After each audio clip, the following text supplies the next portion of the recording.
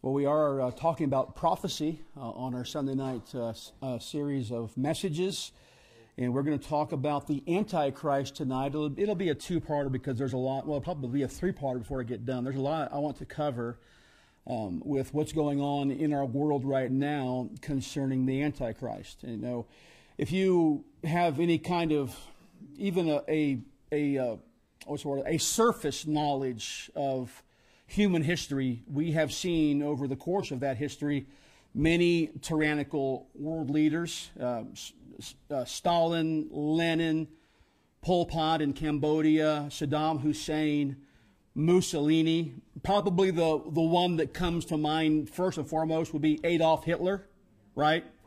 And you consider his reign of terror, you know, the systematic destruction of 6 million or so Jews. I mean, give or take, it's a great number that were killed during his despotic reign, and his also desire to conquer the world. I always have this question: how did he come in, or how did he come to have so much power? Why? What was it that he did to draw people in, to convince him that his way was going to change the world, or to pave a better path for the people of Germany? He really believed that he could be the emperor of the entire world. That's the kind of crazed reality that he lived in. But how did he come to have so much power? And a couple things as you read the history books and you read some of the things that were said about him in the time, was number one, he started by mesmerizing the notions of the young people of the nation. He went after the young people's mind, talking about the high school, the college age, the ones, the young singles, the young marrieds, those who would be, quote, the future or the near future of future Germany. So he got to them, and those people were looking for a change, just like we live in the world today. The young people are always looking for a change. They are. That's their bent. That's the way that they've been created, to look for something different, to find a better way or a better path. And that in and of itself isn't always a bad thing, but I caution you to be careful who you listen to. Amen.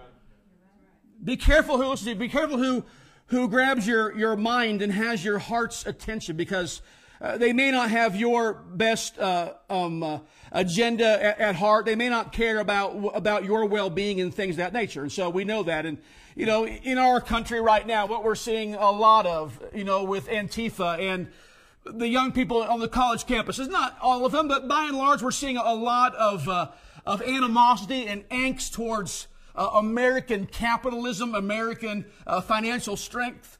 And so, you know, it's aimed at the young people. Young people want to see change. And really, a lot of the people that you hear from, they want something socialistic and model. Even though they can't name one country that's been successful as a socialist nation, they still think that that's the right way to go. And so that's something going on in our nation right now. And, you know, Hitler believed this. This is one of his quotes. You know, he said it, of course, in German, but in English it comes out like this: if you say something loud enough and long enough, people will believe anything. If you say something loud enough and long enough, people will believe anything. So he went after the young people, and after he caught the hearts and the attention and the dreams of his nation's youth, he then took the same doctrine, and he took it to his military troops. And he saturated them with his policies, with his dreams, with his desire, with his idea, his vision for future Germany. And of course, them being, you know, really at the government's mercy, had to really capitulate to the things that Hitler wanted to do. And I read a lot of these men's testimonies who were a part of the concentration camps, who dropped the pellets into gas the Jews en masse, who pulled levers to also start the flow of the toxic gases that killed the people. They didn't even realize what they were doing. They said this: we were just following orders. And when you get the young people and you get the strength of the military, it's not too difficult to convince the rest of the nation to follow along in suit. Make sense, saints? And we can see that same thing happening in the different nations of the world. I talked about the leader of North Korea this morning, and he has that same kind of bent, that same kind of attitude about capturing the minds of the young people and also indoctrinating his military with his policies. And so it's not difficult to get a nation to fall right into line and to be like good ducks all in a row and just following their leader. And so Hitler and what is the Korean's name? I can't even think of it right now. Thank you. You know, and so their pictures, their symbols, they're symbolic of how easy it would be for a one world leader, not a one nation leader, but a one world leader to come into power, to rise up in the last days. And we know him when the Bible calls him or labels him as the Antichrist, right? It's a term you're familiar with. And there have been many people or men who were pegged to be Antichrist over the course of history. If we go back to biblical times, the Emperor Nero was considered to be Antichrist. From the age of the Reformation on, any pope, I'm saying that with not tongue-in-cheek, truly, any pope has been considered Antichrist by the reformers over the course of the years. There's a man who's now in heaven named Ian Paisley. He served in the Irish Parliament, I believe, but he also was a preacher. And he every time you would listen to Ian Paisley, he would say something about the papacy and it having the spirit of Antichrist on it or around it all the time. And that still goes on in this day and in this age. Adolf Hitler, of course, fit the mold for the people of his time. We even saw in our nation in recent years, a man like Bill Gates was labeled as possible Antichrist. More currently, Elon Musk has been labeled as possible Antichrist. And I'll just say this right now. These men, whether it was Nero, a pope, or Hitler, or Gates, may have had anti-God philosophies.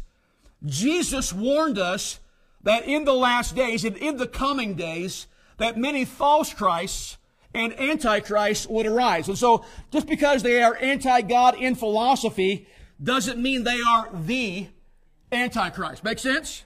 Matthew 24 and verse 11, and many false prophets shall rise and shall deceive many. That's what Jesus said. Many false prophets shall rise, and they're going to have success. They're going to deceive many. I mentioned this morning, I don't know if it was Sunday school or the morning message, one of the marks of the end days will be how easy deception will run its course, and people will buy into just about anything. I said this, people like shiny stuff. If it's shiny, if it glitters, if it has promise, they are attracted to it, they are drawn to it, and they can be drawn away very, very quickly and very, very easily. Jesus also said in the Olivet Discourse, later on in verse 24, there shall arise false Christs and false prophets, and shall show great signs and wonders, insomuch that, look at this, saints, look at the language, if it were possible. And so he's saying this, if it were possible, but it's not. They shall deceive the very elect. Now, who are the very elect now? The born-again believers are a part of the very elect. A born-again believer cannot fall into this web of deceit and deception and false prophets. Amen. You've been given Holy Spirit discernment. Use it. Amen. John, 1 John chapter 2, verse 18. Little children, it is the last time, 2,000 years ago. And as ye have heard that Antichrist shall come, even now are there what? Many antichrists. The spirit of Antichrist, the doctrine of Antichrist, the philosophy of Antichrist permeates the world that you and I live in, whereby we know that it is the last time. So here's what's going to happen.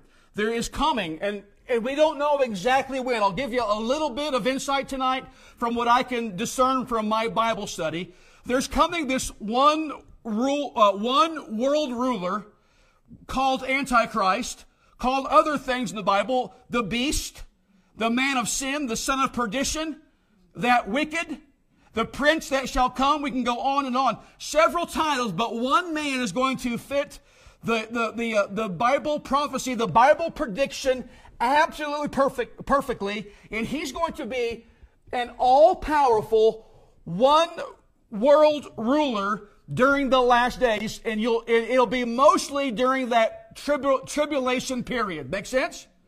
So that's what's happening. And so that's what we talk about Antichrist. We're not talking about all of the philosophies that are going around the world today, all of the false prophets that are spewing out bad doctrine and poor theology all over the world. We're not talking about that. We're talking about one man, one supreme ruler of the world, who will be the beast, the man of sin, the son of perdition, the Antichrist, that wicked, the prince that shall come.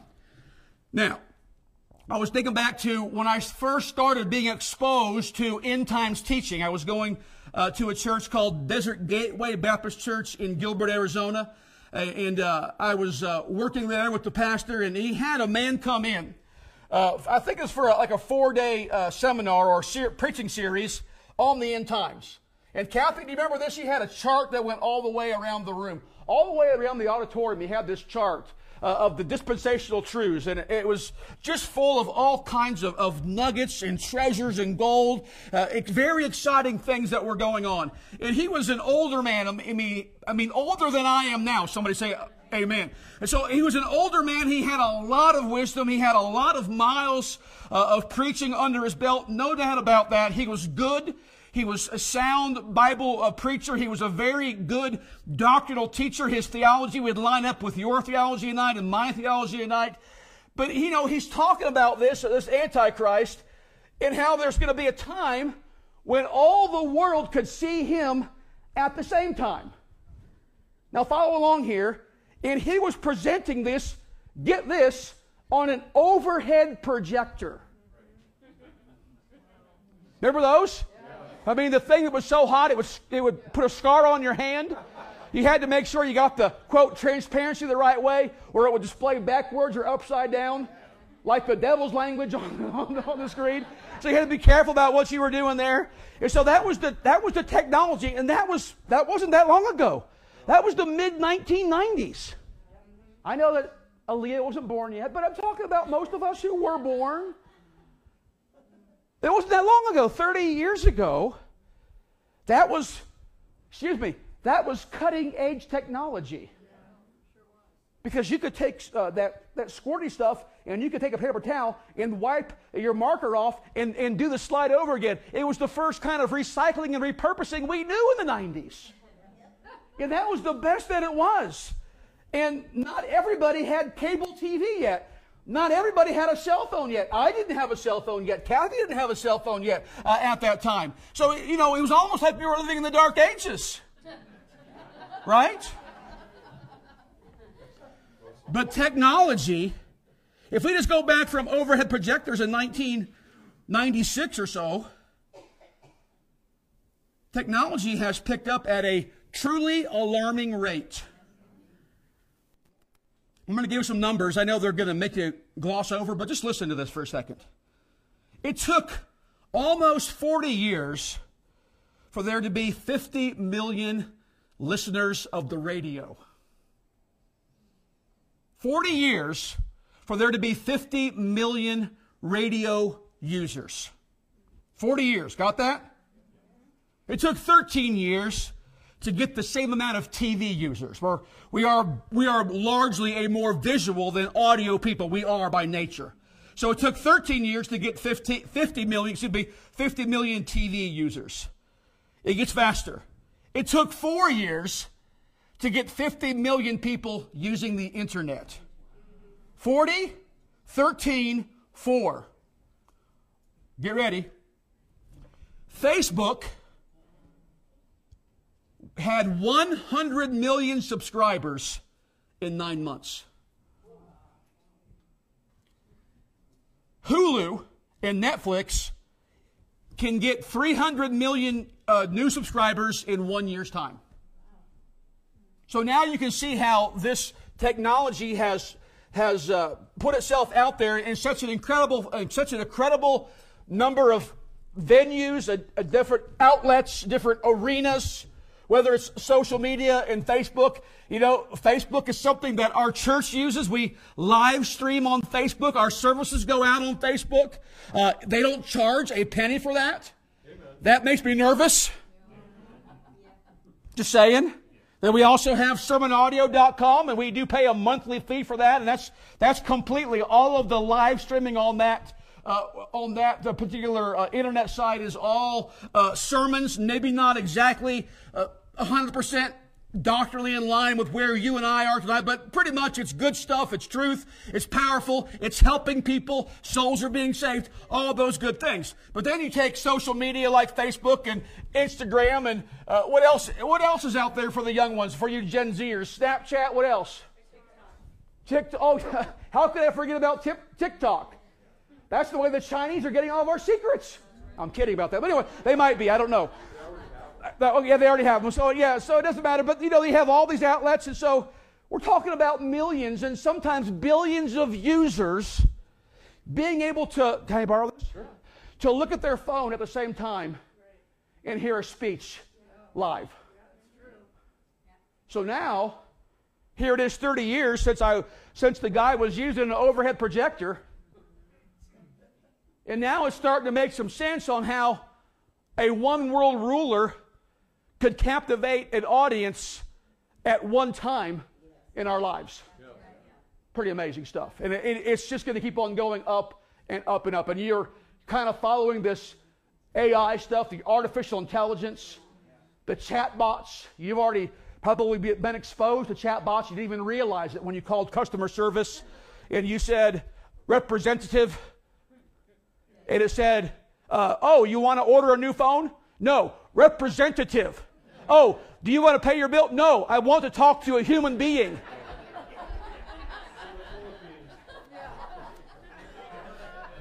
It has a few flaws. And it might be sadly, fatally flawed, if you know what I'm saying. Then we had, of course, in 2020, we had the COVID lockdown, shutdown, shelter in place, all that nonsense that was going on. And one of the byproducts of that was that protocols were put in place for a renewed call for a worldwide economic overhaul. Have you heard this before? I know you have. They call it the Great what? Reset. The Great Reset. And so that came out of the COVID lockdown. So many companies, they just shut down. They shuttered and they did not come back into play. Jobs were lost, all the different things. And so they said, oh, I know what we can do. We can get all of the governments of the world together, and we're from the government and we're here to help. And we're just going to completely redo the world financial system. That kind of talk should make you very nervous. They had a big meeting with the International Monetary Fund. And I can't remember the guy's name. Klaus Schwab, that's his name. Klaus Schwab. He said a lot of things in a speech during 2020 and I think even into 2021. He said this great reset is designed to, I want you to hear these words, rebalance economies, promote fairness and financial equity. I want you to hear that again. Rebalance economies, promote fairness and financial equity. I want to educate you. Those are all buzzwords for modern day socialism. It's the haves and the have-nots. And the have-nots do not realize that they will not have. That's why these impressionable college students say, yes, let's get rid of capitalism, give me socialism. They have no idea because they have no idea what they're asking for because they haven't been educated, only indoctrinated. Somebody say amen.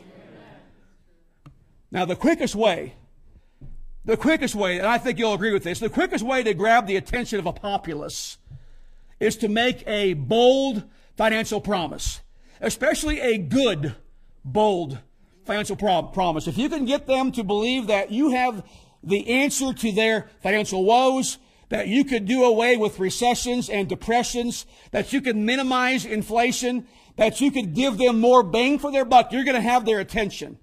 And the Bible talks about how much the love of money twists and corrupts the world that you and I live in.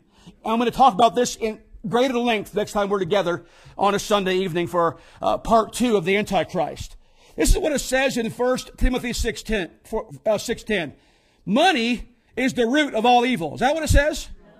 No. For the love of money is the root of all evil. Make sure you understand that. It's not a matter of semantics. It's a matter of affections and priorities. For the love of money is the root of all evil, which while some coveted after, they have erred from the faith and pierced themselves through with many sorrows. And so there's this call to overhaul the world economies, not just the U.S. economy, the world, the globe economies. We're going to promote fairness and financial equities. We're going to rebalance economies. We're going to fix our financial woes, and people are going to be drawn to this idea of being financially solvent and having all of their problems answered by this one world leader who's going to come with great power and with great promise. Amen, saints. Amen. Amen. Now, what else is going on in the world today? Well, we are in the throes, and if you don't know it, we are in the throes of secular humanism. It's on a rise on an incredible rate. Just as fast as technology is increasing, so is the rise in the popularity of secular humanism. Secular humanism, by its very label, is anti-God in root and in philosophy. It's secular humanism. Secular, not sacred. Humanistic, not divine. Secular humanism is the permeating philosophy of our day. It's a God-denying philosophy. It mocks biblical morality. They think the Ten Commandments are just the most outdated, waste of time, waste of breath on the planet, not worth the paper that they're printed on. I tend to disagree wholeheartedly. I believe that they are the answer for man's woes, that it does establish a civil and just society. If we will just learn to abide by those 10 commandments, it teaches us how to love God and how to treat our fellow man. But that's not what secular humanism wants to teach. They teach you the exact opposite thing. A couple of documents that are a big part of the human secular doctrine of philosophy are called the Humanist Manifestos. And the latest one, which isn't really that recent, is called Humanist Manifesto 2. And I want to read a quote from this because I'm going to get a springboard from this quote. It says, this is word for word, cut and paste quote. We deplore, us secular humanists do, we deplore the division of humankind on nationalistic grounds.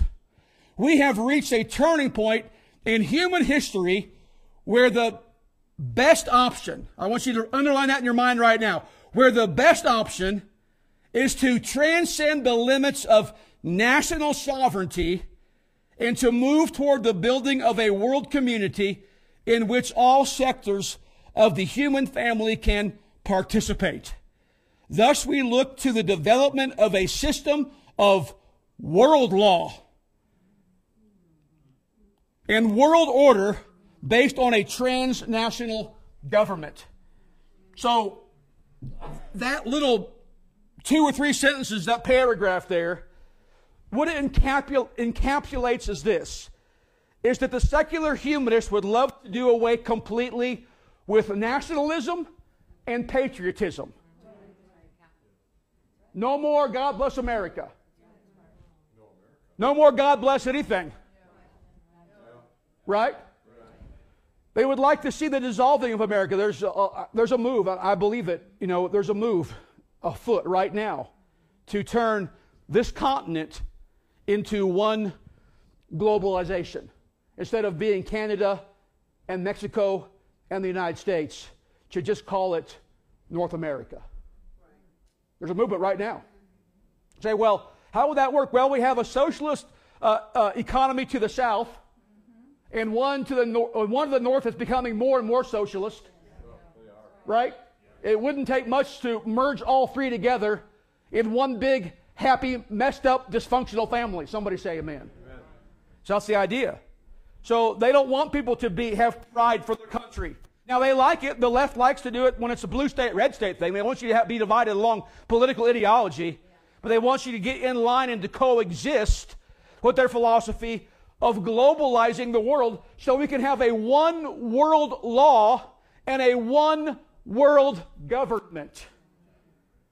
I hope that makes your skin crawl. But I also hope it makes you have this anticipation. Jesus is coming soon. The signs of the times are everywhere. So all this is going on, and the Antichrist needs this to be the reality. A one world order, a one world government, a one world religion. We'll get that in a minute. A one world economy. All those things have to come into place. The Antichrist will fit very nicely into the secular humanist ways and mold. He'll fit very nicely like into a glove. And he will be largely adored by the world's population, the world that's left behind. We're talking about the believers already being in heaven, being with Jesus, enjoying Him already. All those things are true. The rapture of the saints has already occurred. Somebody say amen. But this Antichrist is going to come to power, and John saw it in Revelation chapter 13, and what he saw caused him a lot of trouble down in the depth of his soul. And I stood upon the sand of the sea and saw a beast rise up out of the sea, having 7 heads and 10 horns, and upon his horns 10 crowns, and upon his heads the name of blasphemy. Secular humanism. And the beast which I saw was like unto a leopard, and his feet were like as the feet of a bear, and his mouth as the mouth of a lion. And the dragon, that will be Satan in this instance, and the dragon gave him his power and his seat in great what, saints? And I saw one of his heads, as it were, wounded to death, and his deadly wound was healed, and all the world wondered after the beast. And they worshiped the dragon, which gave power unto the beast. And they worshiped the beast, saying, Who is like unto the beast? Who is able to make war with him? He's going to be the most adored, the most worshiped human figure ever in all of human history on the face of the planet. They are going to come to him in absolute droves with undying adoration. And it talks about this beast coming out of the sea, the sand of the sea. Talking about the sea of humanity, the human population. I believe personally we're talking about the old Roman Empire, the Mediterranean area, the Arab nations of the world. I believe that's where the Antichrist will rise from. We'll talk more about that in a future lesson. He's going to have characteristics of a leopard and a bear and a lion, all land animals, all hunters, all voracious hunters who devour and they tear the flesh of their prey. Some say that this leopard and bear and lion combination has to do with the mixture of race, that this man may not be pure Arab or pure Caucasian or pure European, whatever the case may be. There might be a mixture of race that has to do with the lion and the bear and the leopard. It might be a mixture of beliefs to try to enamor a world that wants to believe anything. They say it loud enough and long enough, they will believe anything. Maybe a mixture of beliefs, a little bit of humanism, a little bit of generic God stuff, little g God stuff. That kind of thing might come into play. Or it could be also a mixture of political ideologies. And that's kind of what the world's going to need, the way things are going right now, is somebody who can appease both sides of the aisle, both colors of the rainbow, the red and the blue state. Somebody say amen. Come on. So there's all these things that are going to be happening. And all these things are going to be about him. And he's going to be a man of great power and great authority that is completely diabolical in nature. The devil himself is going to be the one who empowers this Antichrist, this beast, this son of perdition, this man of sin. And he's going to be something very, very special. The world's going to be drawn to him. He's going to captivate the world's attention. He's going to have all the answers to the world problems. He's going to answer the financial issues of the day. He's going to fix all the religious rifts of the day. He's going to join together people who have not been able to join together by all kinds of different of presidents and prime ministers and peace negotiators. He's going to be able to broker peace in the Middle East and cause the Gentiles and the Jews to sign a treaty. It's all going on. It's all going to happen under the power of the Antichrist. I have a hard time. I don't know if you do. I don't like anybody that much. Amen? And you don't like anybody that much. And the chances of you and I liking the same guy that much, wow. But let's put the energy of Satan behind it all.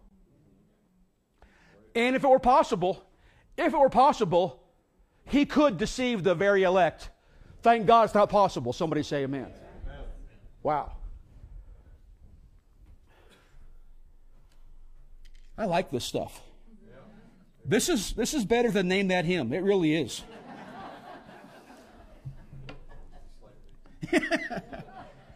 The Antichrist is going to be skilled in diplomacy. He's going to be able to speak great things. Daniel talked about this in Daniel 7, verse number 8.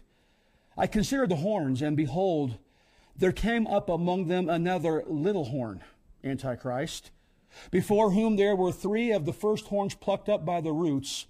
And behold, in this horn were eyes like the eyes of a what? A man, and a mouth speaking great things.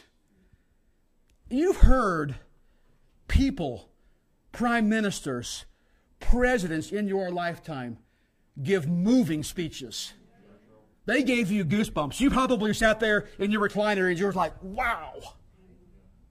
But this guy is going to speak to the hearts of the unbelieving world that's left behind during the time of the tribulation. He's going to speak great things. He's going to be so skilled in diplomacy. But remember, that skill is coming from the devil himself. Do not be deceived. And the false prophet will come to his side, and the false prophet will lend him credibility in the religious realm, in the areas of worship. Again, the false prophet, if he had the power, would be able to deceive the very elect. Over in verses 11, 12, same chapter, chapter 13 of Revelation, and I beheld another beast coming up out of the earth, and he had 2 horns like a what? Man, that's gentle, isn't it? I'm thinking about a lamb. John the Baptist saw a lamb. Behold the Lamb of God, which taketh away the what? The sins of the world. But this lamb is a counterfeit lamb.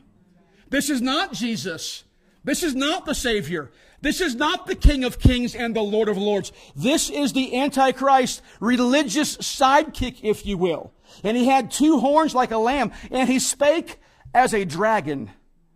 And he exerciseth all the power of the first beast before him, and causeth the earth and them which dwell therein to worship the first beast, whose deadly wound was healed. Everybody who's left on the planet at this time will look to the Antichrist. They will bow their heads, they will bow their hearts, and they will worship him. Let me just give you a little bit of insight about the great God of heaven. The great God of heaven is a jealous God, and his glory he will not share with another. So something bad is in the mix for the beast and the false prophet, right? Okay, you know that's going to be in the future yet, but we're not going to get there tonight, but I know you're very excited about it, aren't you, saints? The nations are going to be willing to relinquish their power to the beast. They're going to give him all their power and authority that they have. And the 10 horns which thou sawest are 10 kings, which have received no kingdom as yet, but receive power as kings 1 hour with the beast. These have one mind, and shall give their power and strength unto the beast. Like I said, he's very skilled in diplomacy. He will talk them into whatever needs to be talked into in order for his agenda to come center stage. Amen, saints? He'll command what I would call cult-like worship. Everybody will worship him. There won't be any choice.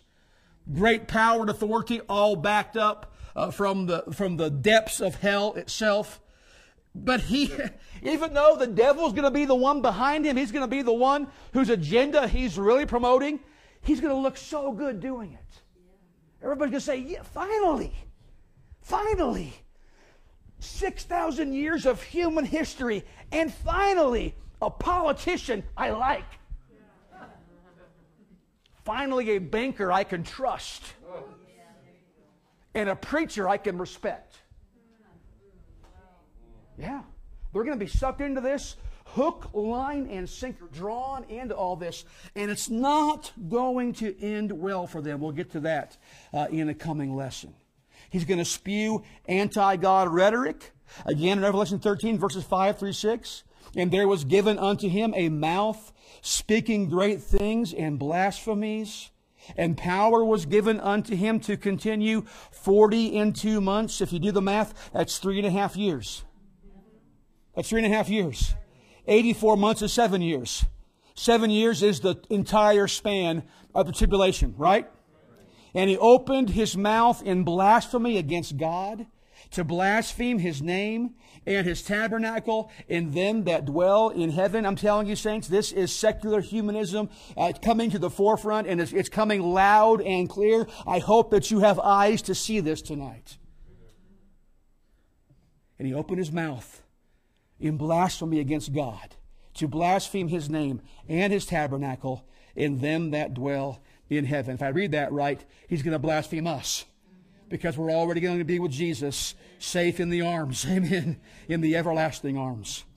And then he's going to commit what we would call, or the Jews would call, the ultimate act of blasphemy against the Jewish people. The ultimate act of blasphemy against the Jewish people in the middle of the tribulation, at the 3.5 year point. And deceiveth them that dwell on the earth by the means of those miracles which he had power to do in the sight of the beast, saying to them that dwell on the earth that they should make an image. Let's go back to the Ten Commandments. How many graven images are supposed to be making? None, right? That they should make an image to the beast which had the wound by a sword and did live. And he had power to give life unto the image of the beast.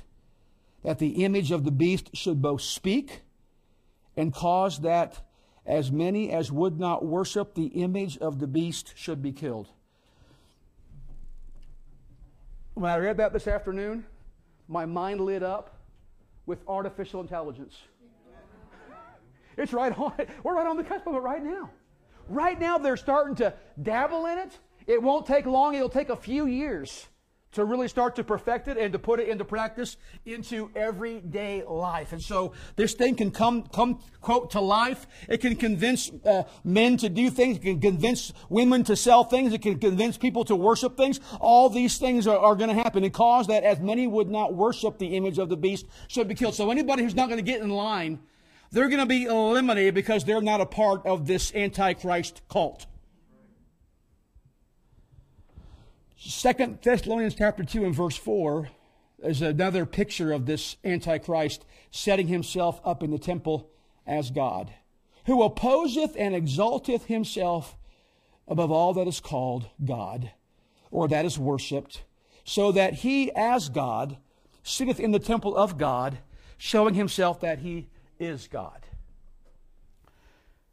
When that happens,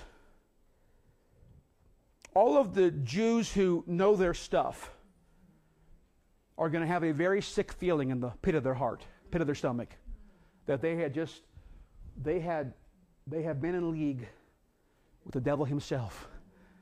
Because this man's going to go in and he's going to completely desecrate this temple, this tribulation temple, which, by the way, if you're following the news, there's a war going on in Israel. It's called the Israeli-Hamas war, right? And I told you a few weeks ago on a Sunday night that every time since 1948 that Israel has been involved in a conflict, every time they have gained territory. And I can see what's going on right now. They could easily regain Gaza. Easily. But do you know what they really want, don't you? The Temple Mount. That's what they really want. Because there's this organization in Israel right now called the Temple Mount Institute, who have been building the temple furniture now for years. Pastors in our circle of friends have been over there, have seen some of this stuff. One of the men saw the golden candlestick they've put together. $3 million worth of pure gold they've put together. The temple furniture is all being established. All they need is a temple. All they really need is the property to put the temple on. This could be the war where Israel regains the Temple Mount and begins that construction again. Hey, if that happens, you get real excited. Amen. Matter of fact, get your house in order with God and make sure that you know that you're not playing along here at Liberty Baptist Church. This is not Name That Tune. This is real life stuff. Jesus is coming again. Now, when will he come? I don't know. We have some insight. Again, in 2 Thessalonians, I'll tell you what I know so far. And then we can go from there. We're almost done. Now we, Paul, writing to the church of Thessalonica, now we beseech you, brethren, believers, right? Right? Brethren, by the coming of our Lord Jesus Christ. That's an event. That's a prophetic event, right? The coming is coming. And by our gathering together unto him. So, something prophetic and the blessed hope has occurred, right? The believers are with Jesus. Are you following that so far? Okay. Now look at verse 2. That ye be not soon shaken in mind, or be troubled, neither by spirit, nor by word, nor by letter as from us, as that the day of Christ is at hand. Let no man deceive you by any means. Will they try? Yes. Absolutely. Will they try to sell you a book? Will they try to sell you a book that makes no sense? That has no biblical basis? Yes, they will. Let no man deceive you by any means. Will they buy radio time? Will they buy TV time? Will they have a nice, shiny, very good-looking live stream? Absolutely. All these things. Let no man deceive you by any means, for that day shall not come, except there come a falling away first. Now, I believe that we're seeing at least the infancy, maybe even further along, maybe even the adolescence of apostasy in the 21st century. There's been a lot of falling away from the faith. We know this is true. Church attendance had been dwindling. And COVID didn't help things. Somebody say amen. When they locked down, shut down, shelter in place, all different things, that helped, no doubt, speed things up in the apostasy realm. Church planting, I can only speak for our country. Church planting is decreasing at an alarming rate. There's just this mindset that there's just no use. The people are too hard. That we're not ripe for any new great awakenings or third awakenings or whatever the case may be. So there's not a real push or endeavor to plant Bible-believing, gospel-preaching churches in the United States of America. So we're already seeing, no doubt, at least the fringe, would you agree? The fringe of apostasy, the fringe of falling away? A little bit? Okay. Let no man deceive you by any means, for that day shall not come except there come a falling away first. Then, and that man of sin be revealed. So, as I read this, the falling away, the apostasy, and the revealing of Antichrist are going to kind of go hand in hand. Here's what I want to tell you. The Antichrist could very well be alive right now. As a matter of fact, if the coming of Jesus is as close as it feels to this preacher, he is alive right now. He is. But if I'm wrong and we're still 1,000 years away, then somebody can preach the same message 1,000 years from now. Somebody say amen. And be excited because we're already going to be in heaven because, hey, we have lived our life. We have finished the course. Somebody say amen. So that's okay. But I'm just saying this.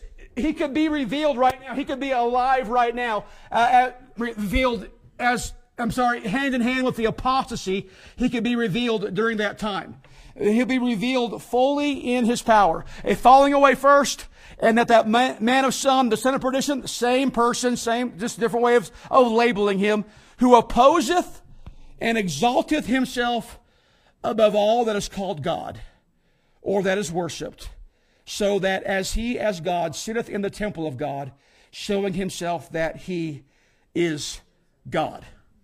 Somebody say, wow. It could be happening. It could happen in our lifetime, no doubt about it. It may not happen for a million lifetimes. I don't know. I'm not a date setter, but I am a sign watcher. And signs of the times are everywhere. Keep looking up. Your redemption draweth nigh.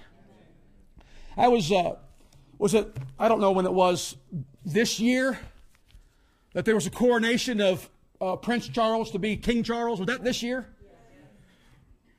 And I heard a lot of preachers and believers talking about the coronation of King Charles, and they were just so enamored by how much Bible symbolism there was in the coronation of the king. Let me just tell you that it's symbolic only when it comes to King Charles. He is an anti-God, secular humanist to his core. I want to read this to you because when I wrote it down, and I had a hard time believing what I was writing. King Charles wants to structure a new world economy around guaranteeing the rights of nature. That's what I said. What does that even mean? He wants to structure a new world economy around guaranteeing the rights of nature. Already $10 billion has been earmarked to preserve biodiversity and set for achieving net zero emissions by 2050 worldwide. The end goal being this will sound so familiar, as part of the development of an equitable, more prosperous society. Question, for who? For the haves, not so much for the have-nots. And everybody said, thank you, Father, for this time together tonight. Thank you for the ability to look into your word and to see prophecy coming to life and coming into fruition right before our very eyes. Father, we thank you that we have a blessed hope in the Lord and Savior, Jesus Christ. And even if he doesn't come in our lifetime, we know this, that when this life is over, we will forever be with the Lord. And Father, that's a blessing in and of itself. And Father, as believers, just help us to be mindful of the times. Help us to be mindful of those who are without Christ, who are without hope in this world, who are of men most miserable. To share the light of the gospel, to see souls saved for the furtherance and the advance of your kingdom and for your ultimate glory. Father, we do ask these things and pray them in Jesus' name. Amen. We're going to sing Christ Returneth again tonight. I think it's 204. Yes. 204 in your hymnal if you want to grab your hymnal. Let's all stand. This will be our time of response.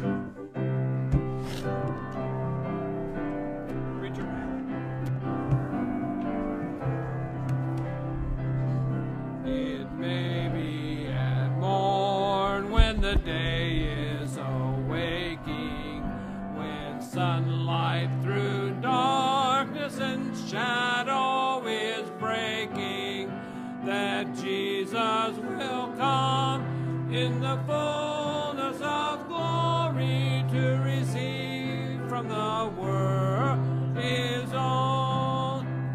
Oh Lord Jesus, how long